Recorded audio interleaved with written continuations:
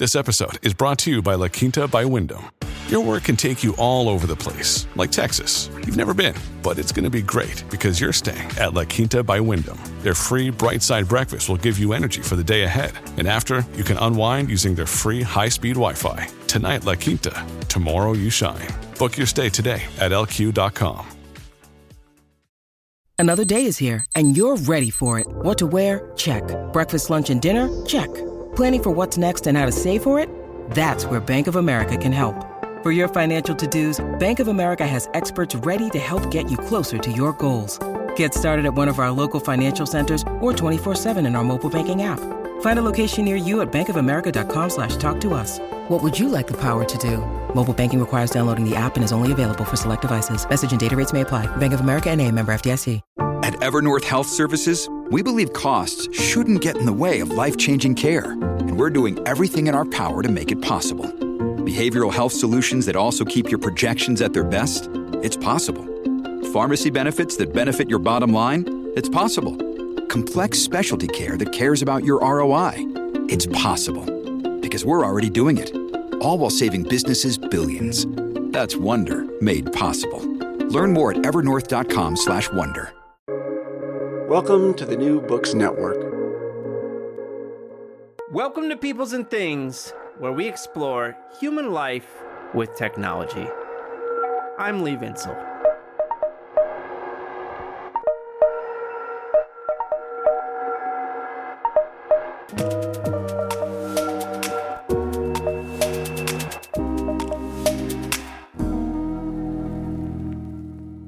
In March 2021, the container ship Ever Given ran aground and blocked the Suez Canal for 6 days. Do you remember that? It provided oodles of entertainment and became a never-ending source of memes. This was especially true after an excavator was brought in that for the job was pathetically small, and images of its hopeless efforts to dig out the container ship became a metaphor for, well, so many aspects of human life and society. Like, I remember someone joking that the excavator's powerlessness was like science and technology studies scholars trying to address the problems of science and technology. Woo-hoo-hoo. Well, that's a good one. But the Ever Given incident also drew attention to the realities, risks, and fragilities of our global shipping system, which provides the foundation of globalization and the movement of goods, which increased astronomically from the 1980s through the first years of this century. Giant shipping containers are central to how we have come to move commodities, parts, and manufactured products, but when things go awry, well, it can lead to big problems for those reliant on that movement. One of my favorite books on the history of globalization is economist, historian, and author Mark Levinson's 2006 book, The Box: How the Shipping Container Made the World Smaller and the World Economy Bigger. In 2020, Levinson published something of a follow-up, though not a sequel to The Box, titled Outside the Box: How Globalization Changed from Moving Stuff to Spreading Ideas, in which he argues that the past several decades of global economic change, which has all been about moving stuff, is but one period of globalization, and one that has been in decline since the 2008 financial crisis. He makes the case that to understand our present and the future, we have to understand that processes of globalization have changed throughout history and will continue to do so. In this conversation, Mark and I talk about his interesting career, how Outside the Box relates to his other works, and what, if anything, he thinks has changed between the time this book was published in 2020 and today. I had a wonderful time chatting with Mark. I think you'll learn a lot from him. Hey, get excited!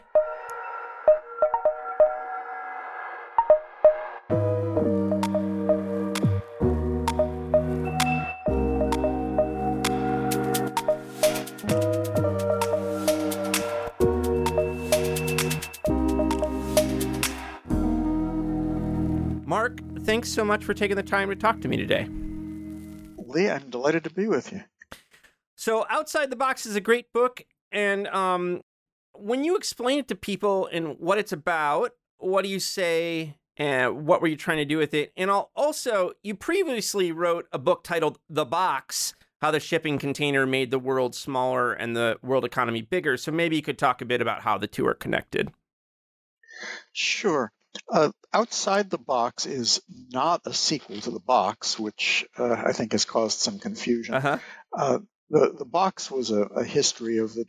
container shipping and made the argument that without the development of the shipping container, it would be impossible to have globalization on the scale that exists today. That argument, I think, is now pretty widely accepted. Shipping just had not gotten much attention before the box was published. The newer book, Outside the Box, is really conceived more as a history of globalization and looks at really how we got to these value chains that characterize the modern economy. I found that there was a lot of sort of loose talk about globalization. It's been around forever. There's nothing new under the sun here. Mm-hmm. And hey, what's so special about international trade? And so I thought it was helpful to explain why trade is not the same thing as globalization. Also to help understand the development of globalization.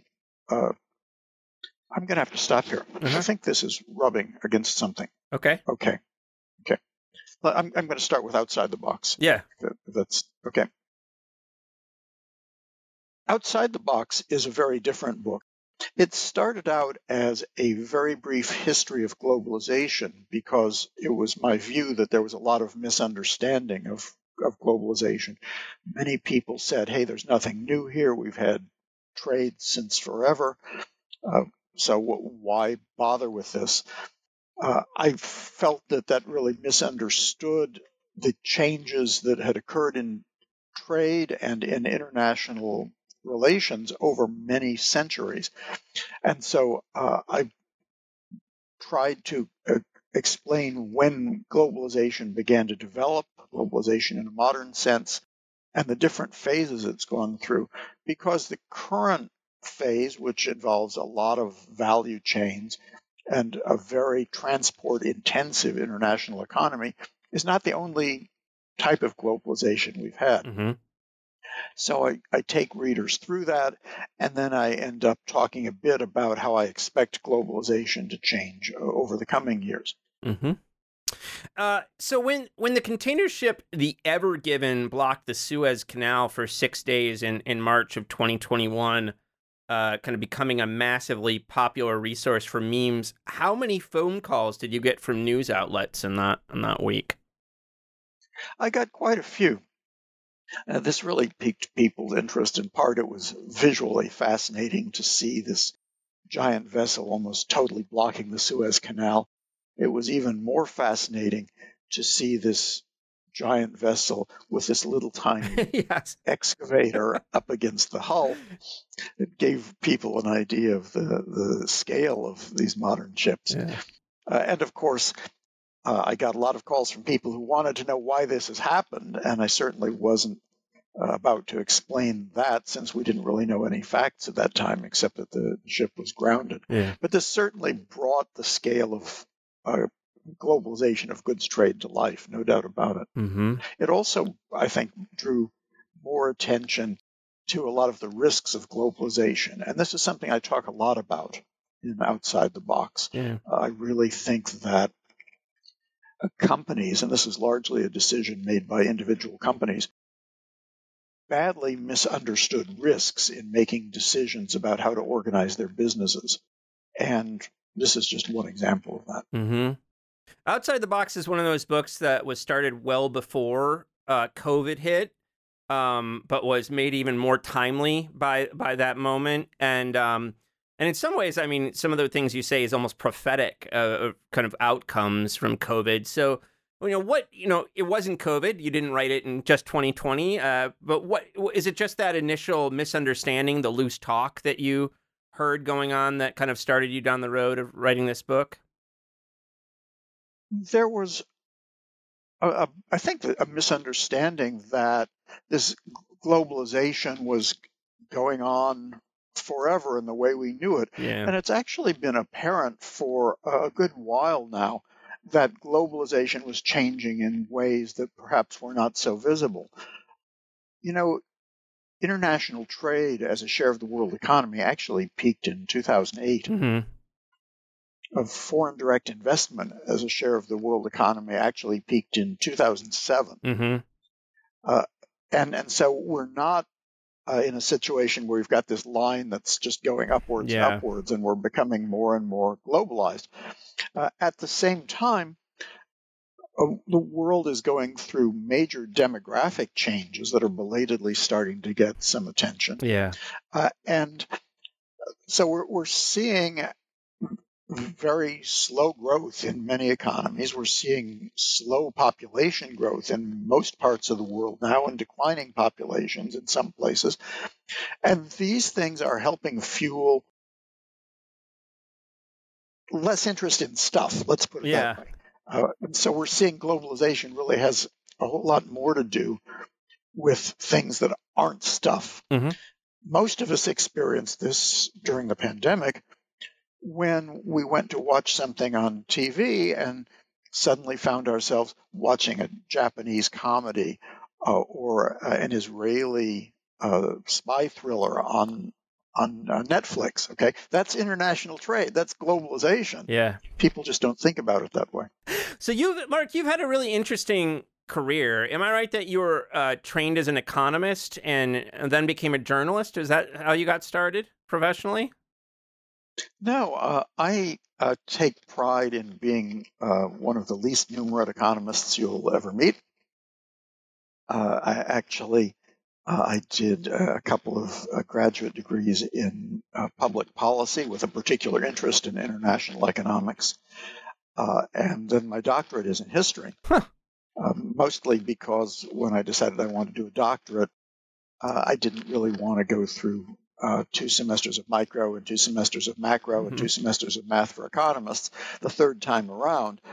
And also, frankly, if you're doing economics these days, you need to very much keep up with the math and the computing and Yeah. those sorts of things. It's become a very, very technical business, and that's not something I particularly enjoy. Yeah. There are people who really love doing very fancy quantitative analysis, and that's just not Yeah. what I like to do so much. So I've got a pretty reasonable knowledge of economics, I think, but I tend to apply it with words rather than with equations. Yep.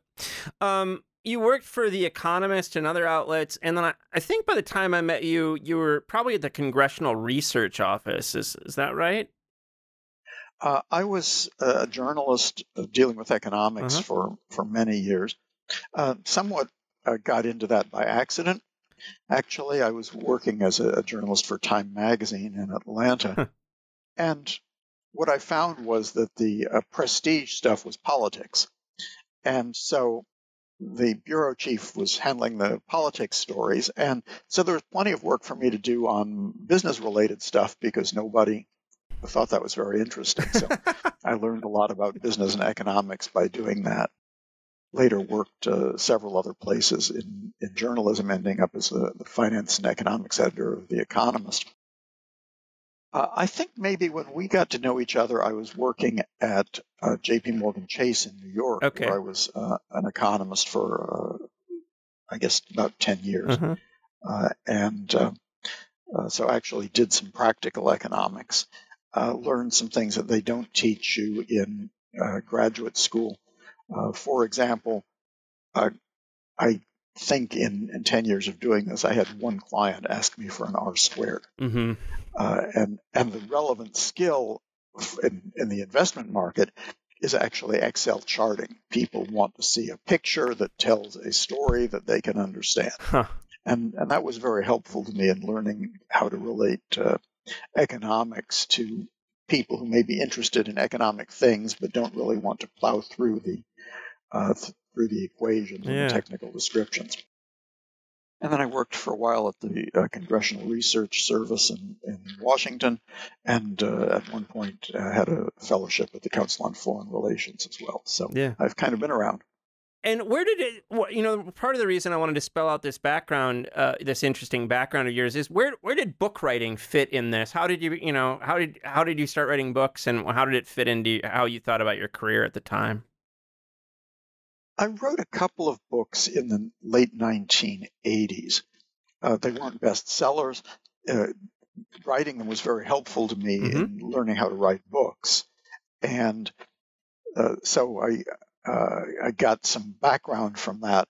I really had not written for anything for a number of years thereafter, but I had done in the early 1990s a series of what I guess you would call oral history interviews with people who had been involved in the early development of container shipping. The reason was that I had worked in the late 1980s at the Journal of Commerce, which was at that point a daily newspaper in New York dealing with international trade and transportation. And I thought it would be interesting to write a biography of Malcolm McLean, who was one of the pioneers in the development of modern container shipping. McLean wasn't interested, but I did in the early 90s a number of interviews with people who had been there at the creation, who had worked with McLean in the 1950s and 1960s as container shipping developed and then started to become an international business. So I had that background, and I had these interviews sitting in a folder.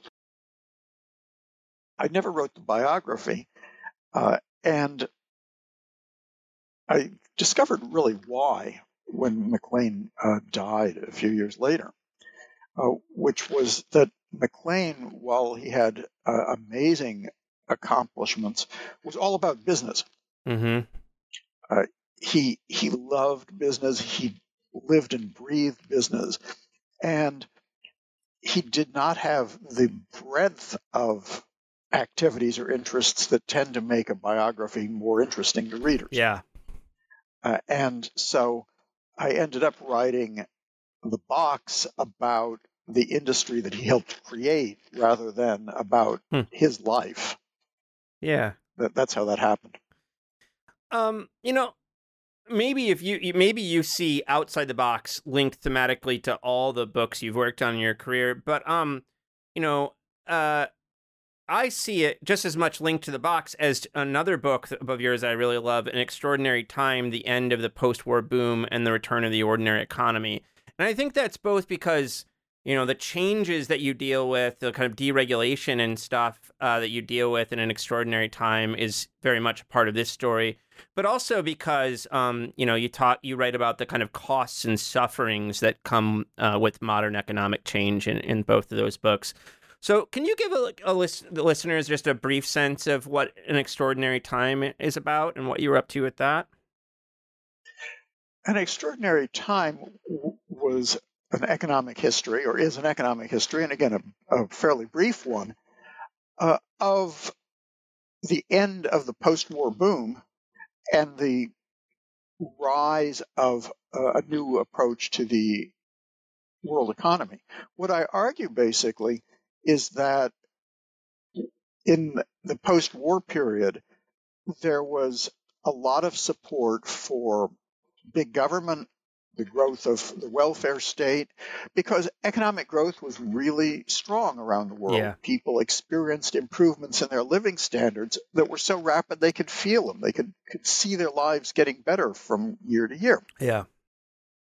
And that came to an end in the early 1970s with the first oil crisis. And at that point, people started to get frustrated, and the welfare state took a lot of the blame. The problem actually is not something that the welfare state could or couldn't address particularly, and that is that productivity growth was slowing a lot around the world. It really wasn't noticed at the time. But as various politicians in various countries tried and failed to revive economic growth during the 1970s. That gave rise to a conservative revival. Yep. And so in an extraordinary time, I trace the popularity of Margaret Thatcher, Ronald Reagan, Helmut Kohl, other politicians on the right, to the fact that politicians of a less market-oriented bent were unable to deliver the goods after a while. Yeah. And so the public just turned to somebody else, turned to somebody who had different ideas in the hope that maybe those ideas would restore the growth in living standards that they had enjoyed for so many years and that had, for some reason, disappeared in the 1970s. Yeah.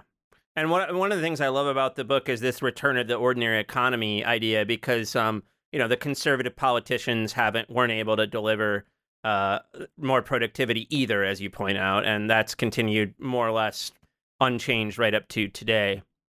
So your book Outside the Box is organized around a framework of kind of a periodization of 3, and then you suggest at the end 4 globalizations. So just to kind of provide that overall picture for listeners, can you explain what the first 3 globalizations were? Sure.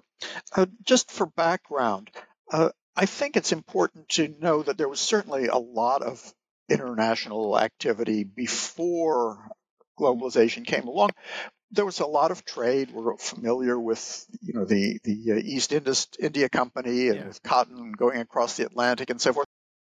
But the trade prior to the 1830s was either raw commodities or luxury goods. Mm-hmm. Okay, you tour any castle in Europe, and you'll see lots of Chinese porcelains from the 16 and 1700s, and the silks and the tapestries. Yeah, those things were traded internationally, but most people were really not much affected by the international economy in most countries up until about the 1830s. And it was really the rise of international capitalism that fired the first globalization. Mm-hmm. That involved a big increase in international trade and also a lot of foreign investment. This was a phase that ran from roughly 1830 until 1913, and we can date the end of it pretty closely because in 1914 World War I broke out, and that was the end of the first globalization. During this period, we started to have bigger companies, particularly in Europe, and then late in the period in other countries. They started importing a lot more commodities. The European countries had colonies, and they exploited those colonies for purposes of international trade. And we had finance capital developing, particularly in Europe. Most of the international investment came from Britain and then France and later on Germany. But we had European money building railroads and steel mills in the United States. The entire Argentine rail system was built by foreign investment during this period. And so that was definitely a form of globalization, but it was not at all like the globalization that we have today. For example, commodities would be sent to someplace in Europe, and they'd be sold at the dock in most cases. Okay, it was not a company controlling its supply chains in the way we think that occurs today. There was really not much trade in manufactured goods until right before World War I. So, yes, there was globalization. No, it wasn't the globalization that we're familiar with. World War I, of course, put an end to that. This was followed by a difficult economic period in the 20s and 30s when international trade was at pretty low levels. There was a lot of currency instability. We had the Great Depression. We had a lot of trade barriers erected by different countries. And then World War II. As World War II came toward an end, the governments of the victorious countries, there soon-to-be victorious countries, really undertook a concerted effort to reinvigorate the global economy. People are familiar with the Bretton Woods agreements, which were designed to create a new currency system to free up international trade. Okay, here we had government policy deliberately encouraging more globalization. Mm-hmm. That's not how it was thought of at the time. The term was not in use, but that's basically what happened. And starting about 1947, 2 years after the war ended, we had a big increase in international trade all over the world. We had organizations like the European Economic Community, first known as the European Coal and Steel Arrangement, designed to provide free trade, at least in certain products. We had lots of manufacturing exports. There's a landmark that most people are not aware of, in part because the data are imprecise, but it was around 1957, perhaps 1958, that manufactured goods for the first time accounted for a majority of world trade. As the world was moving away from commodities. So these were really important shifts. This second globalization gave rise to a lot of international lending. It gave rise to what we came to call the multinational corporation. That's a term that's not much in use today because so many corporations are multinational. Yeah. But this was a special creature Yeah. in the 1950s and 1960s. We're talking about big companies that planted factories in different countries around the world, mostly to serve local or regional markets. There wasn't much by way of international supply of components, but you had the General Motors and the General Electrics and the Mitsubishis and Hitachis and those sorts of companies putting factories here and there to serve customers in different places around the world, which was a new way of doing business. Yeah. And so the world economy grew very robustly during this period. The period went on until the 1970s when, because economic growth slowed, international trade slowed a lot, and it actually declined in the early 1980s. Okay, this was really the end of the second globalization. This model of growth had kind of exhausted itself. The relentless expansion of manufacturing had come to an end. Yep. And we're seeing manufacturing employment peak in many countries. And so there was a period of time in the 1980s when the world economy looked pretty somnolent. There was just not a lot of vitality. We had the less developed country debt crisis, the LDC debt crisis during that period. And that's one reason why all of the international lending that had gone on in the 60s and 70s had led many countries, Brazil, Argentina, Poland, Indonesia, to be overwhelmed with debt. They couldn't service those debts. They certainly couldn't buy imports in any great quantity. And that contributed to international trade really drying up. But while it wasn't much noticed at the time, there were three important things going on during this period. One is we had the development and growth of container shipping, which was going on worldwide by the 1980s. This was lowering the cost of shipping goods around the world and dramatically improving reliability. The second was that the cost of international telecommunication absolutely plummeted during the 1980s. International phone calls previously had cost dollars a minute. Okay, now international phone calls were pretty cheap and on the way to becoming free. You didn't need to send messages with a telex machine, sort of teletypewriter anymore. You could actually make a phone call and talk to your manager in some other country. And then we had the vast increase in computing power and the spread of desktop computing. So you could actually hook into your supplier's computer system and figure out what was coming out of the supplier's assembly line and when those goods were going to be ready for you. Yep. So we started to see companies putting these things together. And that was really the onset of what we now call value chains. where companies could break up their production processes, make this here, that there, bring the goods together in some other place for final assembly, and then ship the finished product off to some other country still. Yeah. These kinds of value chains didn't exist prior to the 1980s. Since the late 1980s, intermediate goods, that is, goods that are in process, have accounted for a majority of world trade. Okay? This is stuff that's been made here and is going there to be incorporated into some other part or component or finished product. That's most of what goes in these container ships today. Wow. And this is really what we think of as globalization, this age of these long, often very complex value chains in which companies bring producers in many countries together in order to create a final product. So that's the third globalization. The third globalization reached its peak around the time of the financial crisis in 2008. That's when we saw trade topping off as a share of the world's output. We saw foreign investment, foreign lending topping off. And I think there were some reasons for this that really were not getting a whole lot of attention before the pandemic. One is that these supply chains had become increasingly unreliable.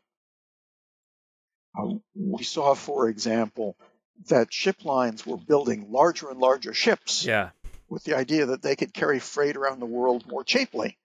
Well, these larger ships often didn't operate on time because it took too long to load them or too long to unload them.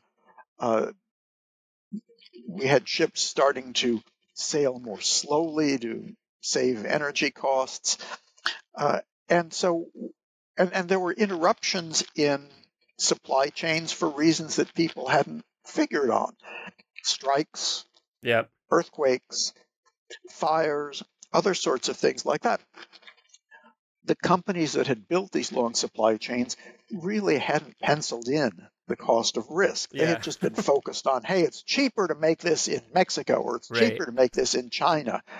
They hadn't said, but what happens if it goes wrong? What happens if that factory in China gets shut down? Or what happens if there's an accident at the port and our container can't get on board a ship? By the early 2010s, companies were starting to pay attention to this stuff. They were starting to calculate risk and beginning slowly to back away from this very intensive globalization in order to mitigate their risks. And then, of course, once the pandemic struck, everybody was suddenly talking about risk value chains, and that became the conventional wisdom. The PowerPoint presentations changed all of a sudden, right? I mean, it was like all the consultants. Why didn't you guys think about these risks? Yes, that became the conversation. And we had the stories, which may well be apocryphal for all I know, about CEOs actually paying attention to supply chains. Yeah. When you need mealtime inspiration, it's worth shopping Kroger, where you'll find over 30,000 mouth-watering choices that excite your inner foodie. And no matter what tasty choice you make, you'll enjoy our everyday low prices, plus extra ways to save, like digital coupons worth over $600 each week. You can also save up to $1 off per gallon at the pump with fuel points. More savings and more inspiring flavors make shopping Kroger worth it every time. Kroger, fresh for everyone. Fuel restrictions apply. Why don't we add a couple more factors that may have played a role in kind of bringing the third globalization to an end? So you also talk about, let's see here, there's environmental problems and also kind of backlashes amongst various populations. So what other factors do you think contributed this shift? Well, there was definitely a number of things going on.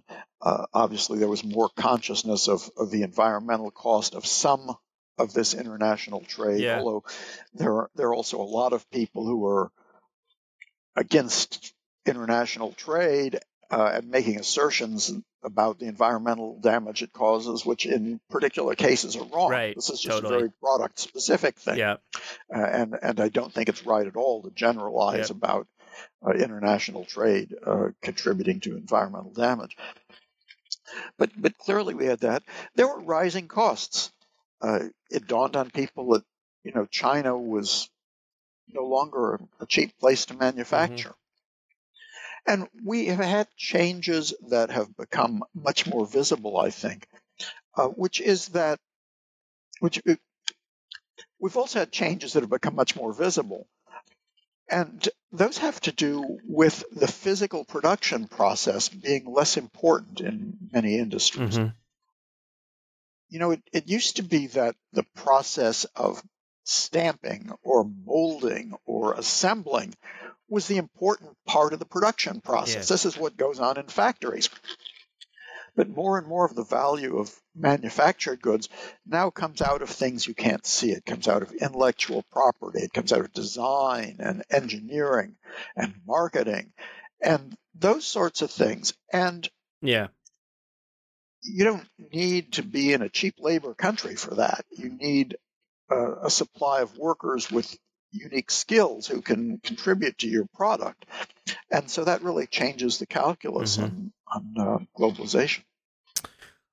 You're very even-handed about the kind of costs and benefits of globalization throughout, both in terms of social and environmental costs, all the costs. I wondered what you thought about kind of the role that globalization has played in inequality in industrialized nations. We know that inequalities increased in many places since the 1970 or so in many industrialized nations, probably more than the United States, if I know the data correctly. So what role do you think globalization has played in that story? Well, I think that the story here is pretty clear. Globally, we've actually had a reduction in inequality because we've had this really amazing economic growth in places like Bangladesh. And Bangladesh used to be considered a hopeless basket case. And now tens of millions of families are able to have at least a moderate living standard that they couldn't have dreamed of 20 years ago. Yeah. China, where wages have risen to the point that it's now an expensive place to manufacture and is now the world's largest market for automobiles. So if you look at the whole world, there's actually been greater equality in income. Yep. I think what you definitely see is that in many of the countries that used to be called the industrial countries, and you have to remember that we used to think of the United States and Canada and Western Europe and Japan as the industrialized countries. In many of those countries, the manufacturing jobs have vanished or have been in decline for many years. And that was obviously bad for wages in the manufacturing sector and for related sectors that depended on manufacturing.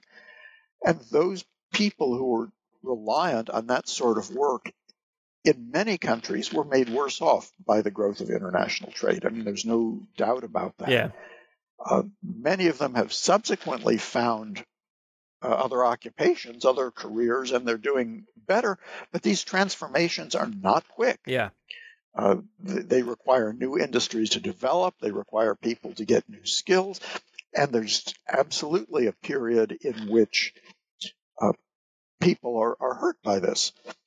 It's also, I think, very different according to where you happen to live geographically. Yep. Okay. If you live in a big city where there's lots of different types of employment, you may not have been hurt so much by the decline in manufacturing because there are other things to do. If you lived in a small town where there was one factory or perhaps there were two factories, those factories closed up, you had a problem. Yeah. Because there weren't a lot of alternatives. There weren't a lot of options. Yeah.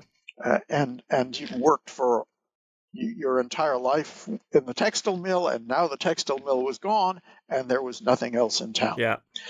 And there were a lot of people who suffered from that. Mm-hmm. So I think it's true that globalization had these very different effects on income distribution and inequality depending on what you look at. Mm-hmm. If we're looking globally, the world is much more equal than it was back in the days when we learned, as I did when I was a child, to eat my vegetables because people were starving in China. Okay, Yeah. that's not the case anymore. Mm-hmm. But if you're looking at individual countries, there may be a significant increase in inequality.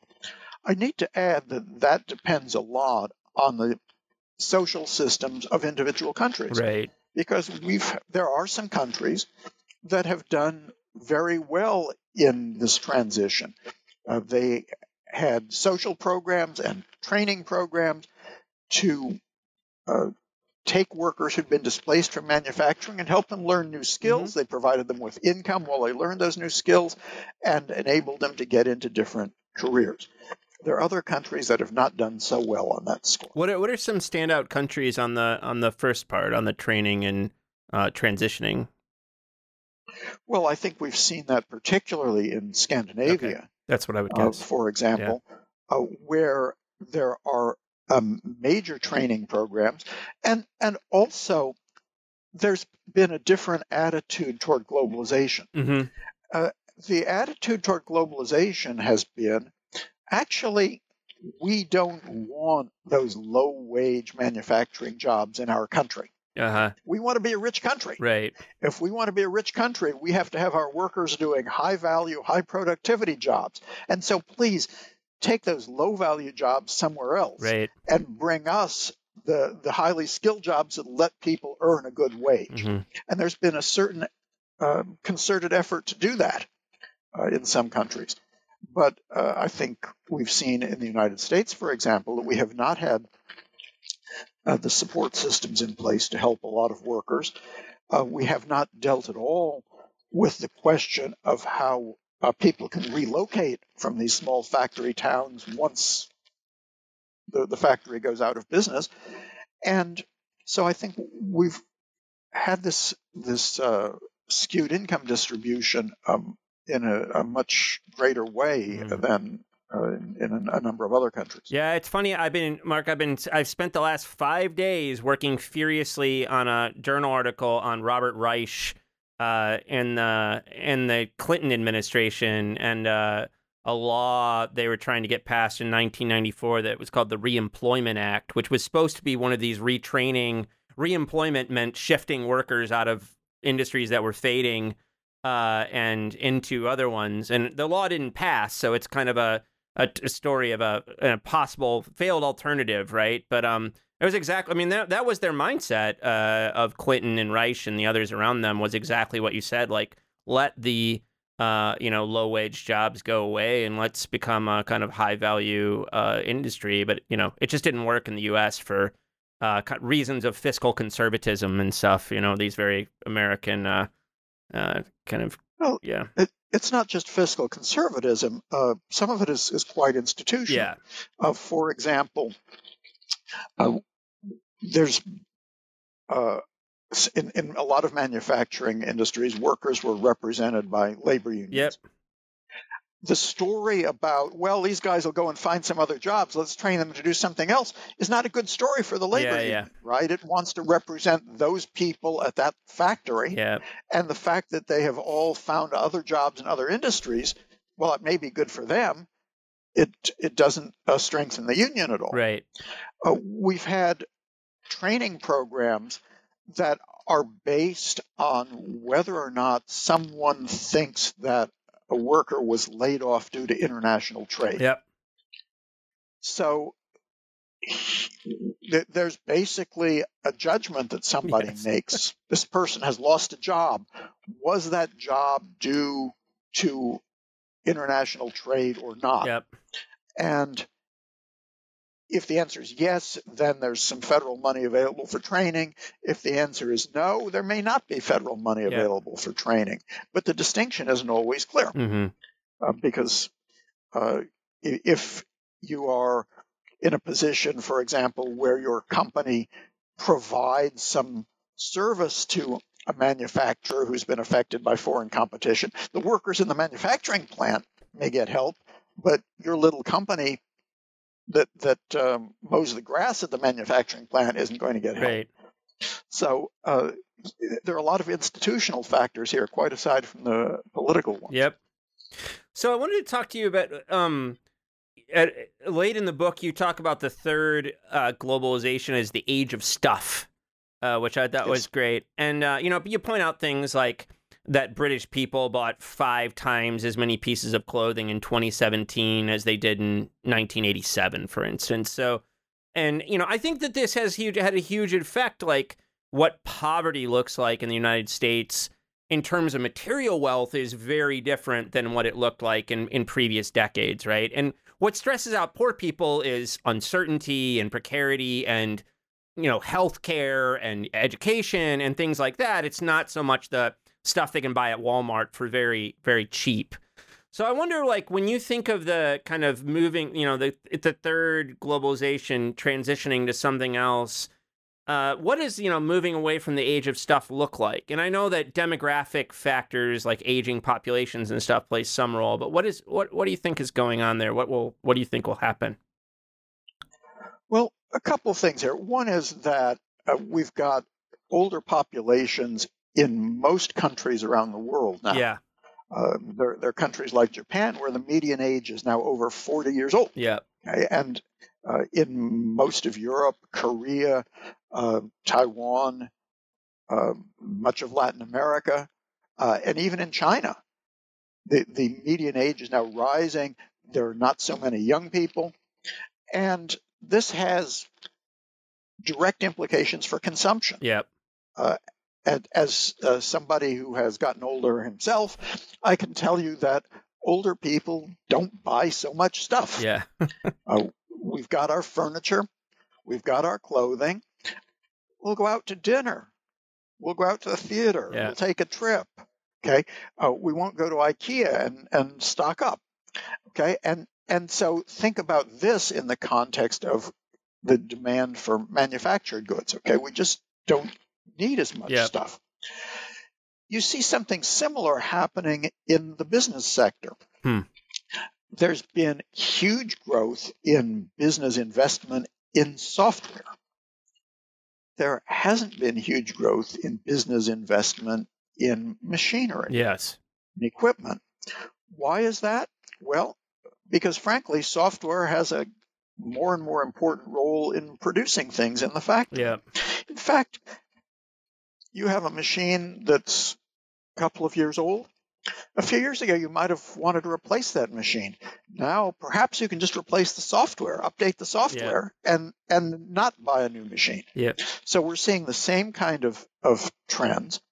And then we're seeing services supplant goods in a lot of cases. Mm-hmm.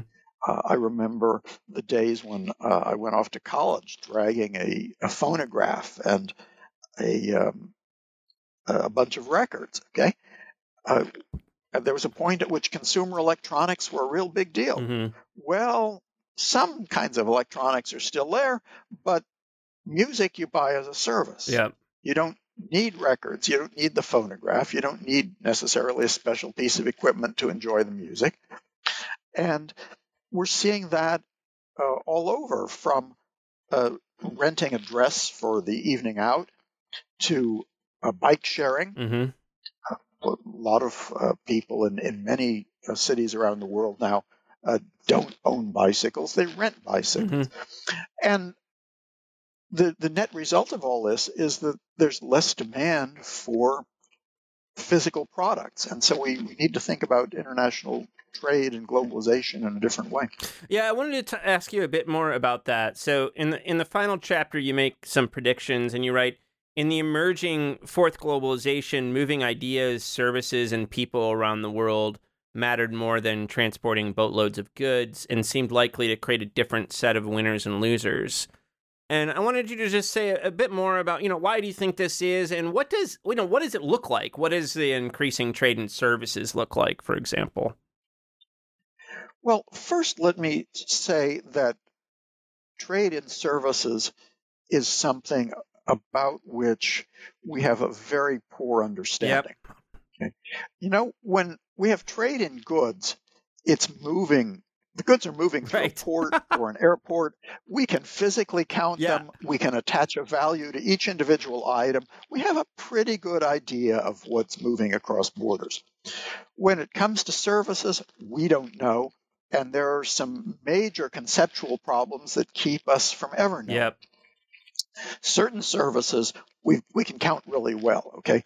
We know how much Americans spent on airplane tickets to other countries last year, how many of those were purchased on foreign air carriers, that's a U.S. import, how many tickets U.S. air carriers sold to foreigners coming to the U.S., that's a U.S. import. We can count that stuff.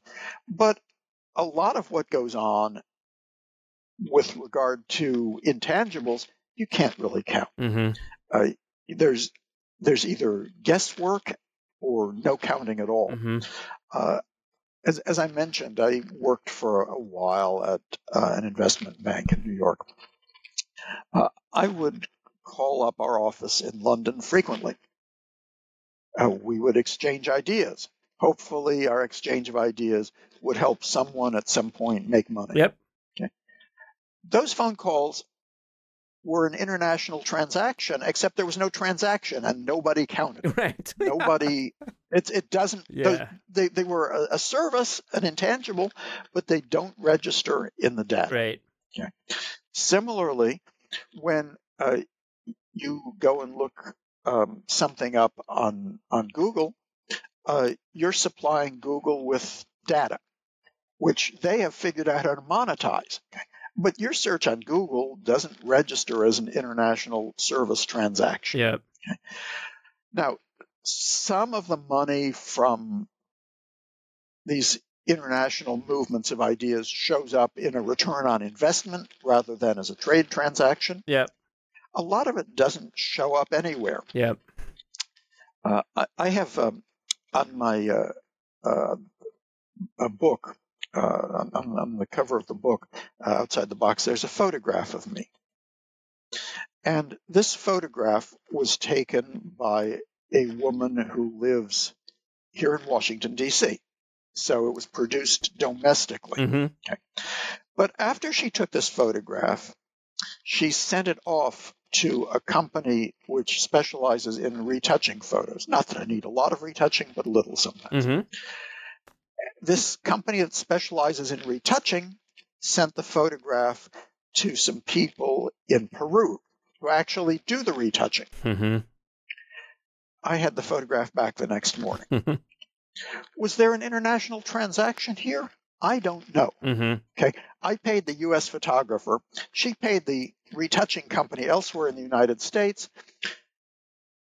Were the people who got the money in Peru part owners of a company, and so they got a return on investment? Were they employees of the U.S. company? Were they registered as exporting a service? Are they a separate company that Subcontractors, exported right? a Yeah, service to the exactly. United States? We have no idea. Yeah. And so here's a little transaction that probably cost a few dollars, and Yeah. it probably was not captured by anybody's statistics. Multiply that by a zillion, Yeah. and you can see the issues here. So we're seeing more and more of this type of international economic relationship because the value is moving in ideas, is moving in intangibles. So here's how a company deals with this. And I will tell you this because this is an anecdote from a major company that I won't name, but they make their product in several different places.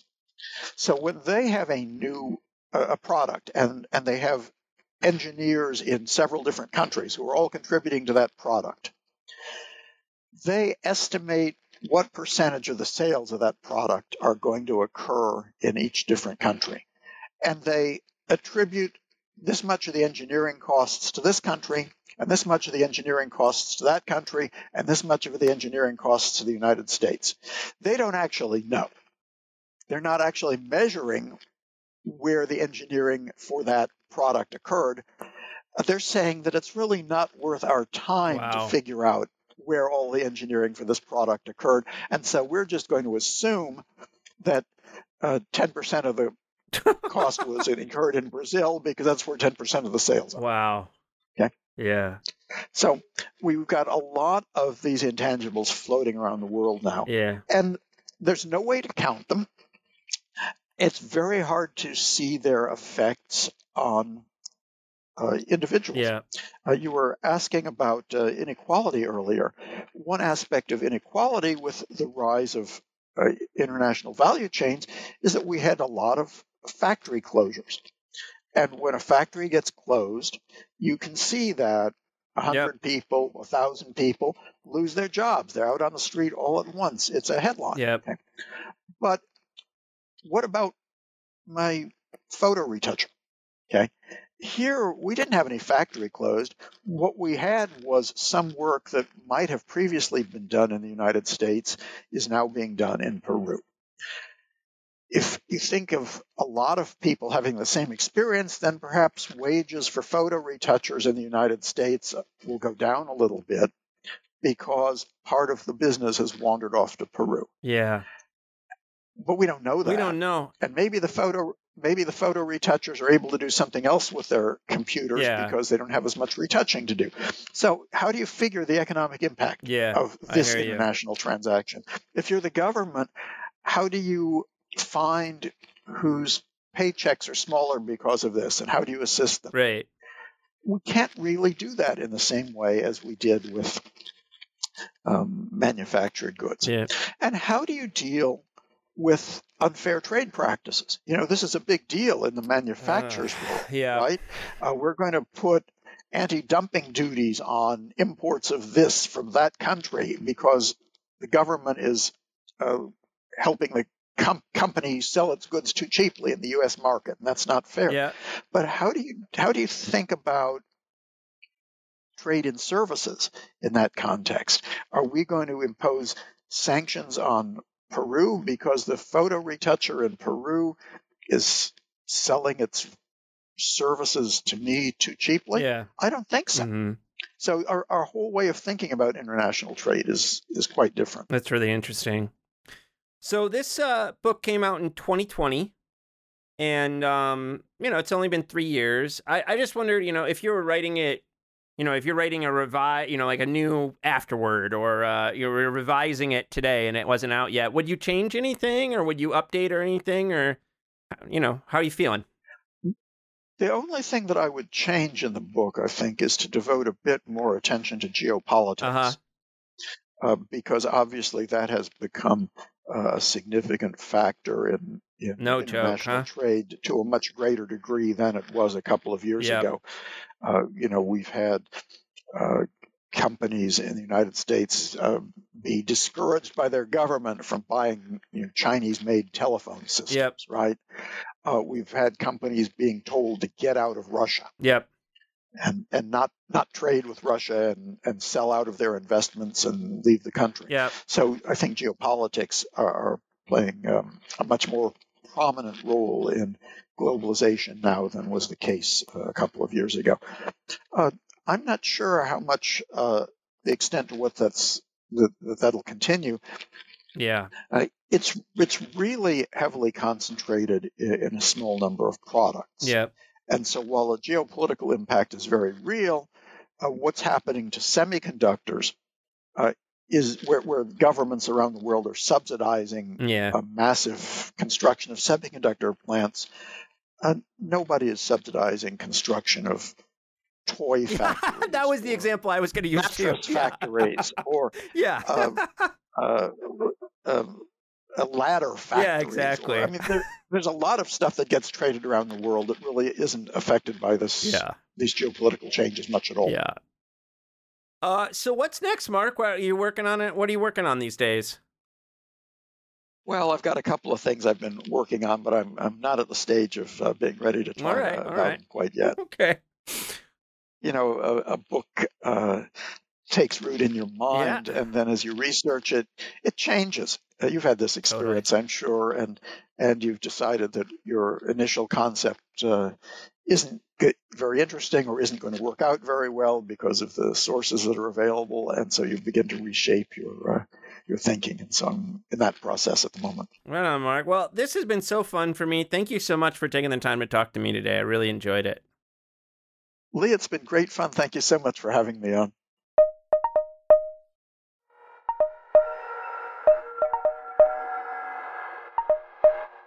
I hope you enjoyed this episode of our podcast. You can reach us with questions, comments, and suggestions at leevinsel@gmail.com or by following me on Twitter at STS_news or on YouTube at People's Things. Our podcast is distributed by the New Books Network, the leading platform for academic podcasts, so that you can find us wherever you get your podcasts. Peoples and Things, like most things in this world, depends on the work of many people. I want to thank my brother Jake Vinsel for writing the music for the show. I want to thank my buddy Juliana Castro for designing the logos for the podcast. You can check out her work at julianacastro.co. Joe Fort is the producer for the podcast, and Mandy Lamb is the production assistant. This podcast and other Peoples and Things programming are produced in affiliation with Virginia Tech Publishing and supported by the Center for Humanities and the University Libraries at Virginia Tech. For information about other podcasts from Virginia Tech Publishing, visit publishing.vt.edu. For the entire Peoples and Things team, I am Lee Vinsel. And most importantly, I want to thank you for listening. Thanks.